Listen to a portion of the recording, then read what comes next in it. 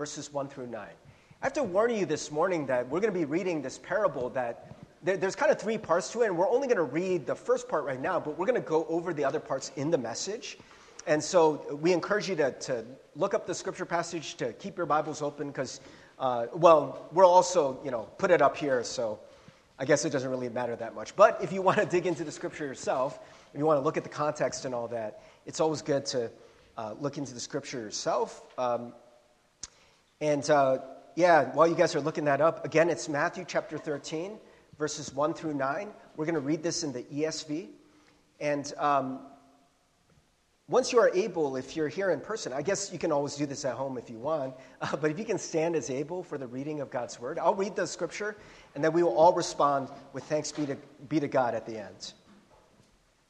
May the Lord bless the reading of God's word for us. That same day, Jesus went out of the house and sat beside the sea, and great crowds gathered about him, so that he got into a boat and sat down. And the whole crowd stood on the beach, and he told them many things in parables, saying, A sower went out to sow, and as he sowed, some seeds fell along the path, and the birds came and devoured them. Other seeds fell on rocky ground, where they did not have much soil, and immediately they sprang up, since they had no depth of soil. But when the sun rose, they were scorched, and since they had no root, they withered away. Other seeds fell among thorns, and the thorns grew up and choked them. Other seeds fell on good soil and produced grain, some 100-fold, some 60, some 30. He who has ears, let him hear. The word of God for the people of God. Thanks be to God. Amen. You may be seated. All right, friends, we are continuing in our sermon series that's called Life, Period. And today, the name of the sermon is Change the Atmosphere. We're going to talk about what that means in a moment, but it has to do with how do we change our lives? Because that's what we're talking about, right? We're talking about life. And the idea that, as we even said in the beginning, God accepts us as we are, but loves us so much that he's not going to leave us exactly there, right? And we hope in many ways that you have come ready to change. And that's the way we greet you every Sunday. And, in many ways, there is a way of thinking about change that I think for a lot of us, we want change, right? There's a lot of us that are not satisfied with our lives right now. Maybe we're too stressed, we're too worried, we're too tired, we're not satisfied. You just keep chasing this carrot that society keeps dangling in front of you. And one of the things you're going to find is that even if you get the carrot, you're going to eat the carrot and be like, okay, no more carrot. Where's the next carrot? And you're going to keep chasing things, and you're going to keep chasing pleasure, or you're going to keep chasing fulfillment, or you're going to keep chasing purpose. And the way this world works is it is never enough. But what God promises us is the kind of life that is completely fulfilled. We've been talking about that, and we want that kind of life. And so talking about change is very important. But the way that we think about change in this world is usually we think of it just as an individual. And so here, it's just a picture of like a guy being, I guess this could be anything. This could be like two hands, holding the guy. It could be two hands crushing the guy. It could be two hands like just gently holding the guy. But I like to think of these two hands as like molding, shaping. It's almost the way that we think about change, is that you're one individual, and all I got to do is fix you. All I got to do is change your stuff, right? All I got to do is change something within me. But the problem with that is that we are not alone. If you've ever tried to just have joy in your heart on your own, you'll realize that other people quickly mess that up. Other things mess that up. This morning, man, I was trying so hard to be in a good mood and, to be in the joy of the Lord as I come here on Sunday morning. And I noticed this morning that no one had signed up for a snack. And I was like, oh, I got like an extra few minutes. And it's like kind of on the way. I'll go pick up some donuts. I'll go to DJ's. And I go to DJ's. And DJ's is really close by my house. And I've been telling anyone who'll listen, like, oh, man, these are the best donuts, man. They're so good. If you guys had them this morning, they're so good, right? But the thing is, though, it just felt like my little secret because, like, no one was ever there. It's just by my house. Like, seriously, every time I would go in there, just the cases were full and no one would be there. And over time, they made a couple, best of Michigan lists, and their fame has risen. And I haven't been there in maybe a few weeks, and I go in there, and first of all, there was, no parking spots. And I go in, and there's like a huge line to get donuts. And I'm like, oh, okay, I could choose to like get kind of like upset and frustrated at this, but I got time. I got some extra time. And by the way, this is awesome for DJs that they're so popular now that my favorite donut place is not going to go out of business. And other people get to share in this joy. And I went up to the lady after waiting for however long to get these donuts. And I was just like, I'm so happy for you guys. This is so awesome that you guys are doing so well. And she's like, oh, thank you so much. And I walked out with my donuts feeling good. And I'm like, okay, it's a little tighter now. But I think I can still make it by 10:20. It may be 10:21, but it's okay. I'm going to stay in the joy of the Lord. And I'm driving downtown, and I get from Packard State Street, and it's like all crazy backed up. And I mean, you guys already know the end of the story. Marathon! There was a stinking marathon through campus. Who puts a marathon in the middle of campus? Seriously. And, I like, joy of the Lord was just quickly evaporating. I just was like, why? Seriously, you guys are going to do a marathon right now? And I got to tell you, man, if it was just me, I'd be in the joy of the Lord all the time, let me tell you. But it's not just me, and it's not just you. And this idea of change is all I got to do is change myself. It just doesn't work, right? There's so much more to a person. There's so much more to a life. And you're going to see that in this parable. I want to point out some things about this parable, which is a very well-worn parable. It's actually the first parable that is told in most of the Gospels. In Matthew, Mark, and Luke, it appears in all three. And so it's thought of as being a very, very important one because it's first and because Jesus actually explains what the purpose of the parables are in the midst of it, because it's one of the first ones.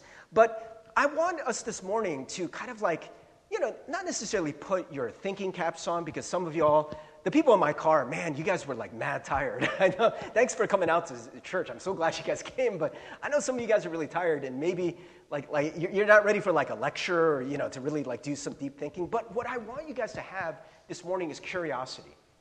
And not just take this passage like, I know it. There's like soil and there's seeds and some grow and some don't. And, but friends, there's some mysteries here. And as I've been reading the scripture, I got to tell you, I've preached on parable of sower a lot because it's a really important parable. But there's something that always made me uncomfortable. There's always a question I had. I mean, seriously, there's been times where I've been preaching it, and as I'm preaching, I'm like, I'm not quite settled on this. And so I want to talk about this with you this morning. And so the question is, and you can see above the guy thinking with the light bulb, who are you in this parable? Who are you? So, I mean, obviously you're not the sower, right? That's God, right? God clearly is the sower. But what are you? Are you the seed? Are you the growing plant? Well, the plant probably came from the seed. But isn't the seed the word of God? So then are we the soil? And I got to tell you, most of the time when I tell this parable, whether I mean to or not, I think I'm the soil. And so sometimes you hear this parable, and the message is, be good soil, right? Have you guys ever heard it in that way? And that's probably how I've heard it, and probably preached it sometimes. Be good soil. But so I want you just to be curious, as we go into the parable, to ask this question, are you really the soil? Are you? Are you just the stuff of the earth? Because what you're going to find is, it's not just soil in the passage, so that might ruin our plans here. But let's take a look. And by the way, I wanted to do something that's a little bit interesting, just because we already read it, right? And I did something where I took it from the original Greek. Okay, now you can tell this is English, it's not the original Greek. But what I did was, in the original Greek, in Matthew, and actually also in Mark's version, Luke does use the word seed. But in Matthew and Mark, the word seed actually never appears. It's weird, right? But because they insert the word seed, because it's implied, right? The word for sowing implies that it's seeds. It's the word you use when farmers sow seeds. So we know he's talking about seeds. So it's not bad for them to put in seed. But I got to tell you that it hit me different. Now, maybe it's just an interesting thing. Maybe I can't make too great a point of it. But I just wanted to take out the word seed and to show you just what it would look like in Greek. And I don't know about you, but it hit me different when I read it this way. So it says, a sower went out to sow. And as he sowed, some fell along the path. So you can see I took out seed. Some fell along the path, and the birds came and devoured them. Others fell on rocky ground, where they did not have much soil. And immediately they sprang up, since they had no depth of soil. But when the sun rose, they were scorched. And since they had no root, they withered away. Others fell among thorns, and the thorns grew up and choked them. Others fell on good soil and produced grain. Some 100-fold, some 60, some 30. He who has ears, let him hear. So there's a few things I kind of want to point out about this passage that might be kind of mishearings, or like we read certain passages and we just assume that we know what they mean. And oftentimes you'll hear a parable and we think it always means about salvation, like having eternal life. But I got to tell you, when you read this passage and you look at it, it's really hard to come to that conclusion, because look at what happens to the seed that falls into the good soil. It says it produces a harvest, some 100-fold, some 60, some 30. If you think that's eternal salvation, that makes absolutely no sense. Because don't you all get the same reward, basically? Right? You get to go to heaven. You get to be with God forever. What does it mean that some produce 100, some produce 60, some produce 30? Do some kind of get into heaven and some really get into heaven and some get really, really close to God? I don't know. But I got to tell you, that's not the way it reads, right? He's not talking about just going into heaven after you die. He's talking about your life. How productive it's going to be, how fruitful it's going to be. Not productive in the sense that we think in the world, how much money you're going to make. That's not what he's talking about. But the fruitfulness of your life. And how your life in the kingdom of God specifically, right? And so, friends, let's go back to our whole question of this mystery of who are we in the passage. I got to tell you, when you read it like this, when you take out seed, and maybe it's just because we've always been told the seed is the word of God, the seed is the word of God, and it actually tells you that in the Mark and Luke version. It doesn't tell you that in the Matthew version, right? But we always hear, seed is the word of God, seed is the word of God. But when you read it like this, honestly, it kind of sounds like I'm the seed, doesn't it? And that God is scattering you into different places, right? Now, if some of you are like, oh, Pastor Steve, I don't buy that. No, remember, seed's the word of God. We can't be the seed. But let me add another layer to this mystery. Okay, now most people, they preach about soil. Right? I have totally done this. Like, I have a sermon. You can look it up. It's on YouTube probably. I think it's called, like, The Importance of Soil. And I talk about all the different kinds of soil that are in this passage. There's a problem with this. One of them is not soil. Did you notice that? Right? It says, and as he sowed, some fell along the path, and the birds came and devoured them. I don't know why I said birds with a P, birds. The birds came and devoured them. And in a different version of this, in one of the other Gospels, it actually says it falls right next to the path. It's not even in the path. Right? It never goes into the soil. Not at all. And so, some of us, like, we say, okay, are you the path? Because that sounds a little weirder. And that doesn't really fit into a sermon where you're talking about different kinds of soil. This is a picture of a Roman road that obviously still exists to this time, but would not have been paved. But if you look at this, this clearly is not soil, right? If seed fell on this, no one would think this is soil. So are you trying to say that we're the road? Right? It just sounds weirder that way, right? Maybe we're not quite the seed. We're not quite the soil. We're not always we're not necessarily the path, right? And so the plot thickens a little bit. And friends, before we answer the question, I want to go to what the disciples ask. So this might seem like kind of a pivot, but I think this will help us to understand some things. But I have to warn you, I got to tell you, most pastors do not preach on this next part. And there's a specific reason for it. Because it just does not preach well. It doesn't. And to our modern ears, this sounds weird, if not downright disrespectful. Or like downright kind of like, wait, Jesus said this? Okay, so the disciples are like, yo, why do you got to speak in parables like this? Why don't you speak plainly? Right? And so he asked them, he says, so he answers their question, why don't you speak in parables? And he says, to you it has been given to know the secrets of the kingdom of heaven, but to them it has not been given. For to the one who has, more will be given, and he will have an abundance. But from the one who has not, even what he has will be taken away. Oh man, that doesn't sound good. This is why I speak to them in parables, because seeing they do not see, and hearing they do not hear, nor do they understand.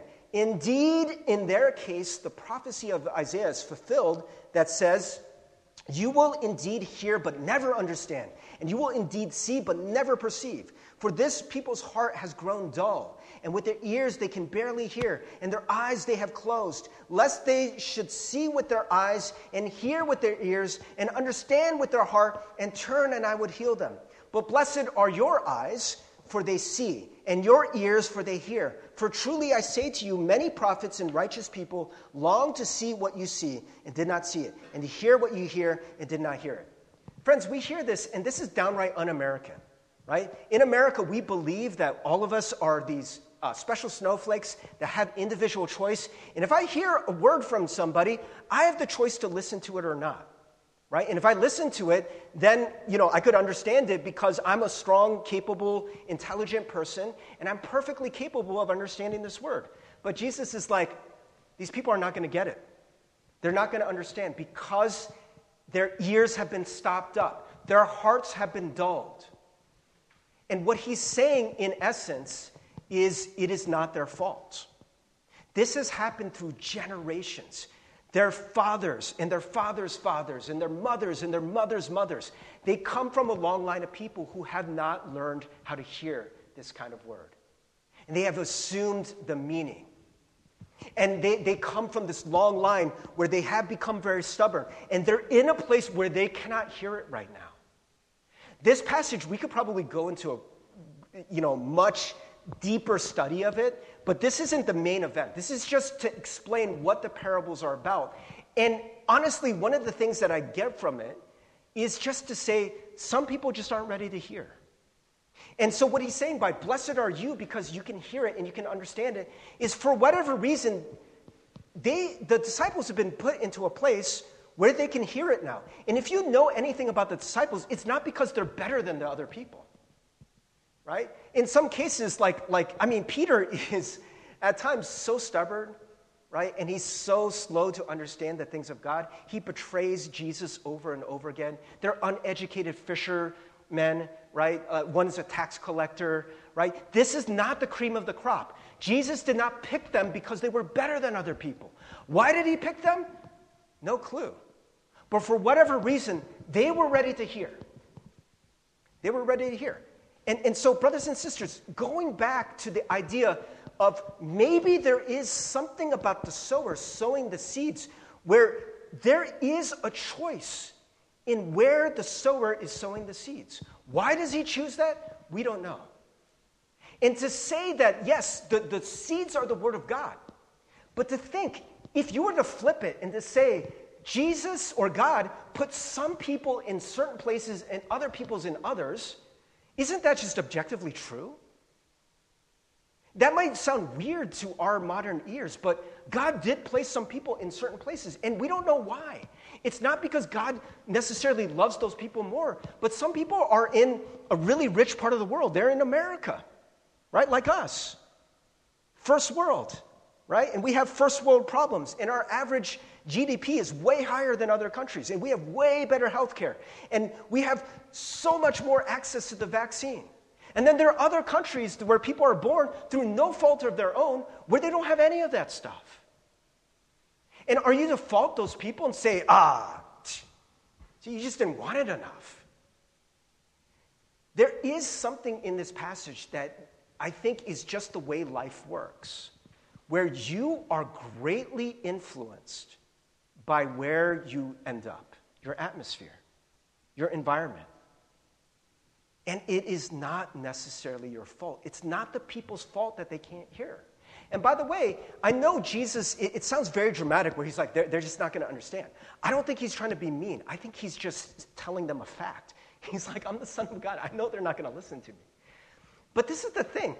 In the beginning of the passage, you notice Jesus comes out of a house and all these people gather. All these people, they want to hear the word of God. They want to get a piece of this Jesus. And they come, and what does Jesus do? He's like, you're not going to understand. Go away. No, you know what he does? He gets on a boat and he pushes out from the shore so that every single person can hear him. And he ends the passage where he's just told us a little bit after that These people are not going to get it. They're not going to understand. They're not going to turn. But he tries anyways. Do you notice that? And at the end of the passage, what does he say? What does he say at the end of the parable? He who has ears, let them hear. He who has ears, let them hear. I want you to hear. I want you to understand. That is the heart of God, and he is spreading the seeds everywhere. He wants everyone to understand, but not everyone will. And it is not their fault. It's your environment. There's so many things that go into this, brothers and sisters. There's so many ways that this does not sound like the version of life that you have been told. We have been told that it's our individual choice. And by the way, America, which honestly, there's a lot of messed up social injustice things. And it is very convenient for us in America to excuse it, to excuse the fact that some people live in ghettos and slums and say, you know what, it's your fault. If you just wanted it more, if you just studied more, then you would be able to get yourself out of it. It's nonsense. I remember the book that really changed my mind on this, because I was a sociology major in college, was I read this book about, so there's a journalist that followed this family around. And this family, the son was so intelligent. He loved learning. He would just consume book after book after book, any book that he could get. He just always was trying to learn new languages and all this stuff. And he lived in one of the poorest, one of the worst projects in inner city Chicago. But he was by far the best in his school. I mean, he was so bright. And he goes into this whole description of how this kid just loves knowledge and is just always trying to learn. And at the end of that entire description, he said, this boy, the smartest in his class, exceptional in every way, is one full grade year below the average American student.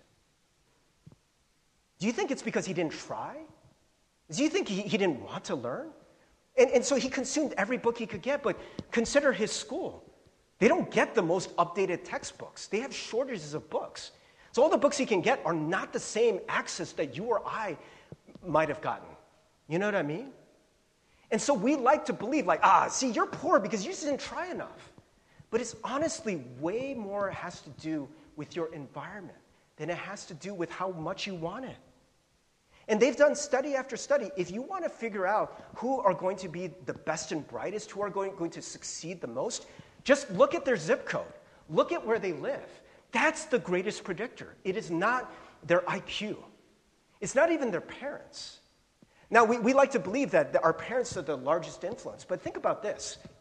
Have you ever noticed that, and maybe some of you actually fall into this camp, if your parents were born in another country and their native language is say, Korean or Chinese or Spanish or whatever, and you come here and your parents just speak to you in Korean or they just speak to you in Spanish, have you noticed that every kid who grows up in America, their first language eventually becomes English? Have you noticed that? Right? Why? Seriously, sometimes the parents don't even speak English at all. But still, everyone learns English. Why? Because of your environment, because of your greater environment, because of your school, because of your neighborhood, right? And all of these things actually have way more of an impact. They've done all these studies where you could get these parents that are so invested in their kids, and they love their kids, and they're trying so hard to give their kids the best education and to shield them from bad influences. But if you live in a bad neighborhood, it almost doesn't matter statistically. Yes, there are exceptions, but the exceptions prove the rule. Right? And so in America, we love telling the story of the one kid from the ghetto who escaped. And we don't tell the story of the 999,999 that didn't escape. Right? So much more your environment. So brothers and sisters, let's go back to the parable. And so you're wondering, okay, Pastor Steve, where are you going with all of this? What the heck? What is this all about? So there's one more piece I want to give you before we try to answer that question, okay? So bear with me. But let's go into, verse 18. It says, hear then the parable of the sower. So now Jesus is going to explain it to us. So great, we're going to have some clarity here. When anyone hears the word of the kingdom and does not understand it, the evil one comes and snatches away what has been sown in his heart. So he still doesn't say that the seed is the word, but It probably is. Okay, so don't worry about that. It probably is, but when it says the word of the kingdom, what does that mean? We have a kind of a way of thinking nowadays that does not reflect the way that Jesus' hearers would have understood the word. The word in Greek is logos. And we just call the Bible the Word of God, right? And so we read this as, yes, so this is, the sower is sowing the Word of God. And some people are going to be able to hear the Bible, and some people aren't. The Bible can be the Word of God, don't get me wrong. But this is not what Jesus intended. The word logos is a word that comes from Greek philosophy. And yes, it has come to be synonymous with the Bible, but that's what we did to it. Because have you noticed, like John chapter 1, it says, in the beginning was the Word, and the Word was with God, and the Word was God. And he's talking about Jesus. So think about this. If Jesus is the Word, the logos, try doing this. So if logos equals Bible, does Jesus equal Bible? Jesus is the Bible? It makes no sense, right? Obviously, John is talking about something different, right? And so the word logos, it comes from, so it's the same root that we get like the word logic. And so what the Greeks believed is that in the universe, like yes, there's all this stuff that's happening. And we, by the way, don't believe in a logos anymore. We just believe in random chance, right? Everything that happens in this world, this is the secular belief, right? That there's just atoms bumping into each other, and over time, they just kind of organize, and just for their own survival, right? Like they just organize in a certain way, but it's just dumb luck, it's just random chance. But the Greeks did not believe that. The Greeks believed that there was some kind of internal logic to the whole universe. There was some reason. There was some plan in it. And you may not be able to understand it, but it was there. The fact that, things don't just come out randomly, but things can come out very beautiful. And it just does seem like there is something guiding all of that. And their word for that was logos. And so when they are talking about, and by the way, this is from the Encyclopedia Britannica. So it says Greek is word, reason, or plan. In ancient Greek philosophy and early Christian theology, the divine reason implicit in the cosmos, ordering it and giving it form and meaning. So when it says that God created the world with a word, right? God spoke, let there be light, and there was light. It's not saying that God spoke and he said, let there be Bible, and then there was, right? No, he spoke his intention. He spoke his plan. He spoke his internal logic into the world, what he desired for the world, and it came to be. This is what God thought up in his head, and it became reality. And that is what Jesus is. Jesus is God's plan for the world. Does that make sense? If it doesn't make sense, don't worry. I know it's Greek philosophy and it can be confusing. But the idea is that it is God's intention, right? Another way to think about it is God's will. The Word of God is God's will becoming manifest. What God desires on this world, when he speaks into the world, right? And so when he's speaking a word into you, it is what he desires for you. It is his plan for you. It's his will for you. And what is that word? Well, it says, when anyone hears the word, the logos of the kingdom. So it is not just a random word. It's not just all the words in the Bible. It is the word of the kingdom. So what is the kingdom? So this is a definition that was given. The kingdom of God is wherever God reigns, right? So, it's wherever a king is a king, wherever his domain is, right? And he has authority there. It is present wherever what God wants done is done. It is the range of God's effective will. So when we pray in the Lord's Prayer, we are praying for God's will. We are praying for God's kingdom to come, right? So if you think about, how would God want us to be? How would God want this world to be? Would God want us to be selfish and just be after the almighty dollar and only care about ourselves? Probably not. That's probably not the kingdom of God. Would God want us to love one another and understand one another and to live in harmony with him and with other people and to worship him? Yeah, probably. And if all of that is happening, then that's the kingdom of God. So it is the place where what God desires to happen is actually happening. Does that make sense? Yeah? Okay. So then it says, Jesus' central message is that the kingdom of God is not far off and way later, but is immediately and directly accessible to us through him. The kingdom of God is the natural home of the soul. I want you to think about that for a moment. It's the natural home of the soul. What does that sound like? That sounds like, to me, the good soil, doesn't it? I think what they're talking about here is the kingdom of the kingdom of God, the kingdom word, is meant to come and it's meant to find in us good soil because this is what we want to bring about, right? And so this is the picture of what our hearts and our lives are supposed to be, the place where God is reigning, okay? So now let's answer the question. Hear then the parable of the sower. When anyone hears the word, we already talked about that, hears the word of the kingdom and does not understand it, the evil one comes and snatches it away. As for what was sown on rocky ground, this is the one who hears the word and immediately receives it with joy.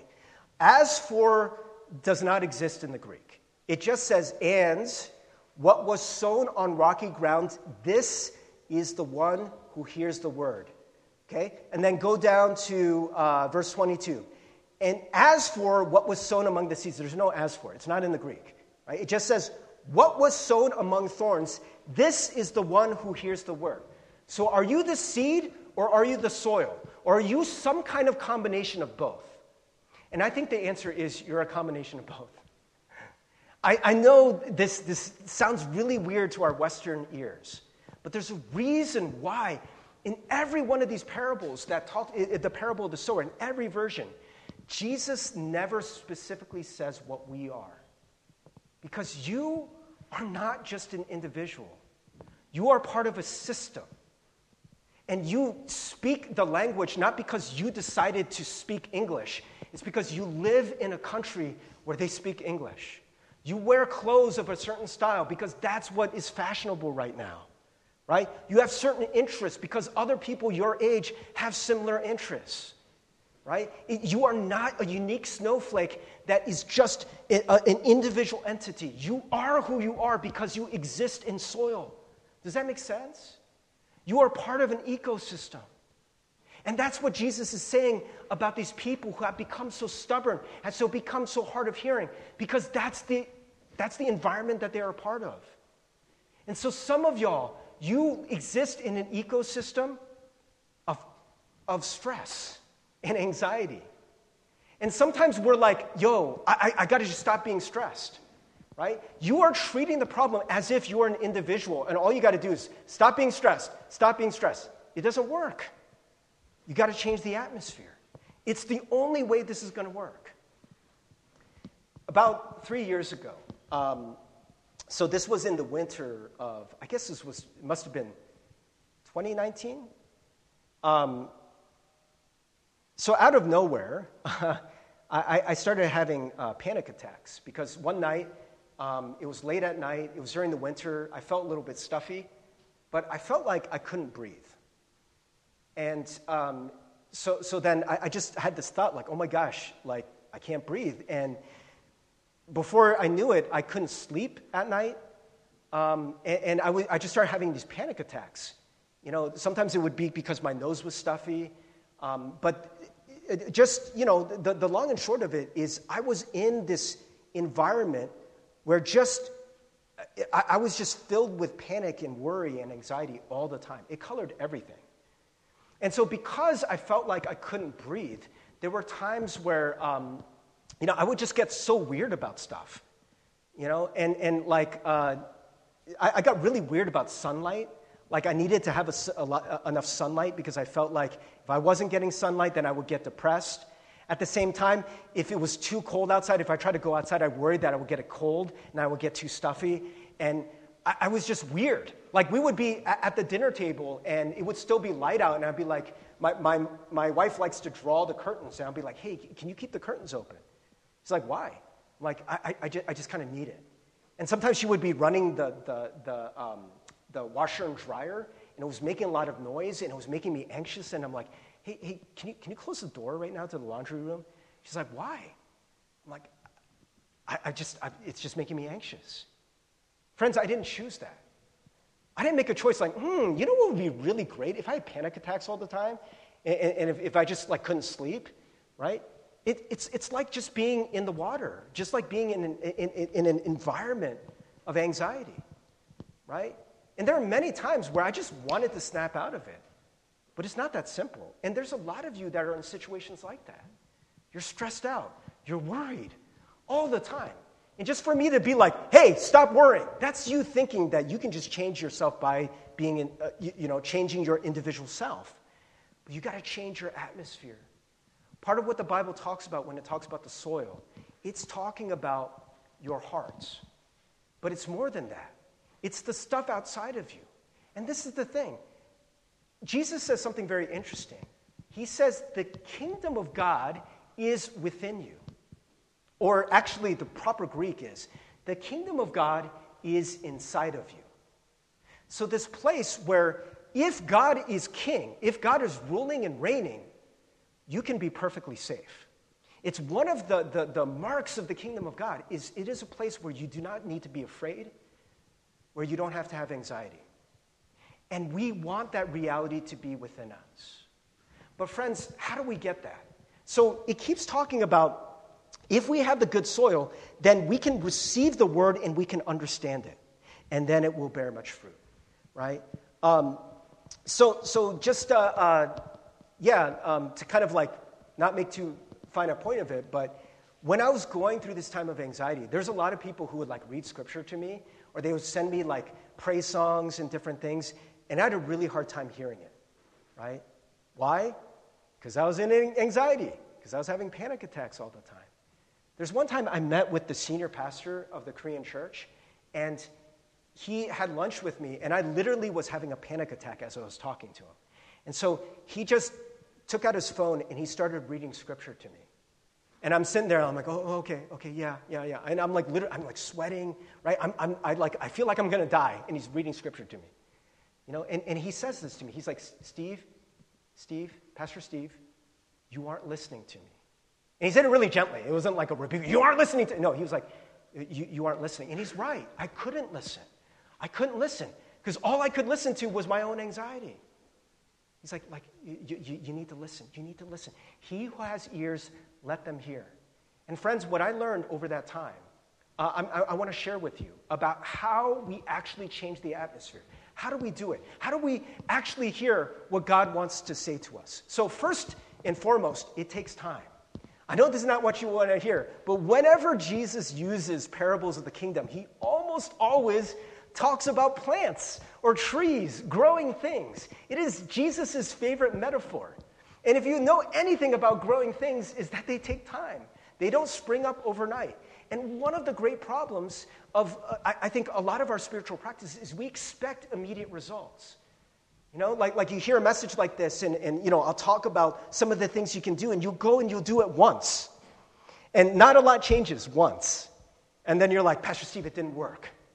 I can't get into the kingdom of God. It's like, yeah, because your whole atmosphere is just filled with anxiety and fear, right? And all you did is you put one little drop of the kingdom, just one little drop, and it's good.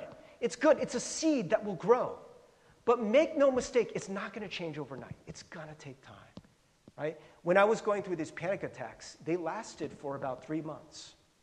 I'm not still going through them, right? And actually, my doctor was amazed. She's like, what did you do? Because she literally wanted to put me on antidepressants for the rest of my life.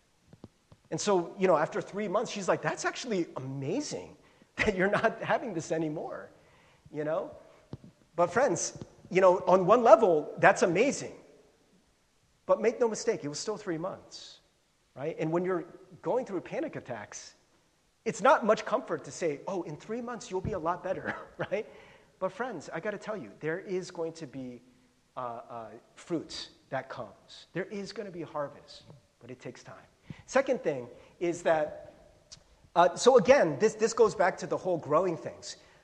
Remember that God is doing most of the work. Right? You can make small changes to your environment to create a better ecosystem for the word of the kingdom to take hold and grow. But make no mistake that who's actually changing things is God. It is the Holy Spirit that is going to be able to change you and change your atmosphere. And by the way, you're not going to be able to dictate that.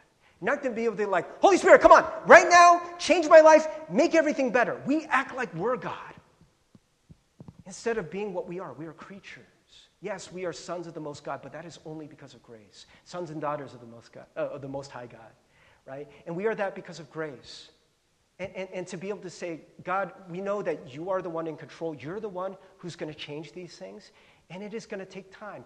You can make small changes to your atmosphere, to your environment, to clean up the soil, to make it so that the Word of God can come in more cleanly, right? And in many ways, those are big changes. But you're not going to be the one to change it yourself. You're going to need the Holy Spirit. Does that make sense? And then the last thing is to say that little things add up over time, right? And so again, this idea that you just put one little drop of the kingdom of God, of a better consciousness. You meditate on Scripture. And by the way, this is part of the reason why the Bible talks about meditating on Scripture more than it talks about reading it. What meditating is, it's repeating the Word of God over and over and over again. The Lord is my shepherd, I shall not want. The Lord is my shepherd, I shall not want. The Lord is my shepherd, I shall not want. I saw in a very, very popular church, one of the biggest churches in the world, they have a YouTube channel where they help you to meditate on Scripture, so-called meditate on Scripture. And so they have like really nice music, and then there's someone with a very nice, calm voice, and they're reading Scripture just over and over. And I have to say, when I listen to it, I'm like, okay, number one, this is really nice, but this isn't meditation. Because all you're doing is you're reading Scripture, and then you go on to the next one. And then you go on to the next one. And then you go on to the next one. And then you go on to the next one. Sometimes we need that word to go deep, right? We're like, me, Pastor Steve, who was like super panicky and stressed, and somebody's trying to speak the word of God, but you're not listening. Because all you're hearing is your own panic or your own stress, right? And sometimes you have to repeat it to yourself again and again and again and again. I used to, before I went to bed, I would just keep reading Romans 8 over and over again. Sometimes I had no idea what I was reading. But what I did know is how slowly changing the atmosphere. Sometimes before I would go to bed, I would listen to a Scripture song. Sometimes when I'm really stressed out or I'm going to a really stressful meeting, maybe some of you guys can do this on your way to a class, listen to a praise song. Maybe you can't read Scripture right then, right? But just in that moment, you're just slowly adding little drops to the atmosphere, little drops of the kingdom. And you feel like it's not making a big difference, but I'm telling you, it will add up over time. Just keep doing it. Just keep changing the atmosphere. One of the things I love to do to actually get in an atmosphere where I feel like God is taking care of the world is I like to go for walks. And I just go to on the walk, and over time, and they say that it probably takes about 20, 30 minutes to get the full effect of that walk, but you will find yourself being a little bit calmer, being a little less stressed. One of the things we have to do, this is what Dallas Willard says, is we must ruthlessly eliminate hurry from your life. How can you do that little by little? Maybe you're not going to be able to do it all at once. You're still going to run into the marathon and get mad stressed and mad, right? You're going to get so angry when you hit the marathon. But maybe, there's a time where you're not running late. And there's the bus right there, and there's something within you that's like, oh my gosh, I just feel like I need to jump on this bus right now. And you know that you're not going to be late. And just take your time. Just walk slower, right? These little tiny things to just change and tweak the atmosphere over time. Praise team, can you guys come up? And I just want you to know that what God desires to do is to bring about the kingdom in your life. And there is a heart within us. There is the soil within us that can bring about this kingdom of just no anxiety, a kingdom of love, a place where you are absolutely cared for by God, the Creator, and by God, who is the King of the universe. And friends, can we just take a moment to, maybe if you can just close your eyes, and praise team, you just want to start playing some chords. Just take a moment to just let this sink in. The kingdom of God is here. God is here. The Holy Spirit is here. We're going to sing a song about the Holy Spirit changing the atmosphere, and I hope that is your prayer. Not just now, but all throughout your life. Friends, I understand it's going to take time. That's why this is a journey, right? It's not pass or fail. It is a continuous journey that we're going through. And maybe all we can do in this moment is, God, just build what you can in this time. Maybe I have lived in an environment, a kingdom of great anxiety and fear. But I just need this little drop right now. Just even as we sing this praise song, can we just receive this like the rain? Maybe your ground, your soil is really dry. But right now, just receive it. If you want to sing, you can sing. If you just want to listen to the lyrics, just receive it like the soil receives the rain. Let's make this our prayer. Let's just go straight into the song. If you could stand as able, let's receive this song.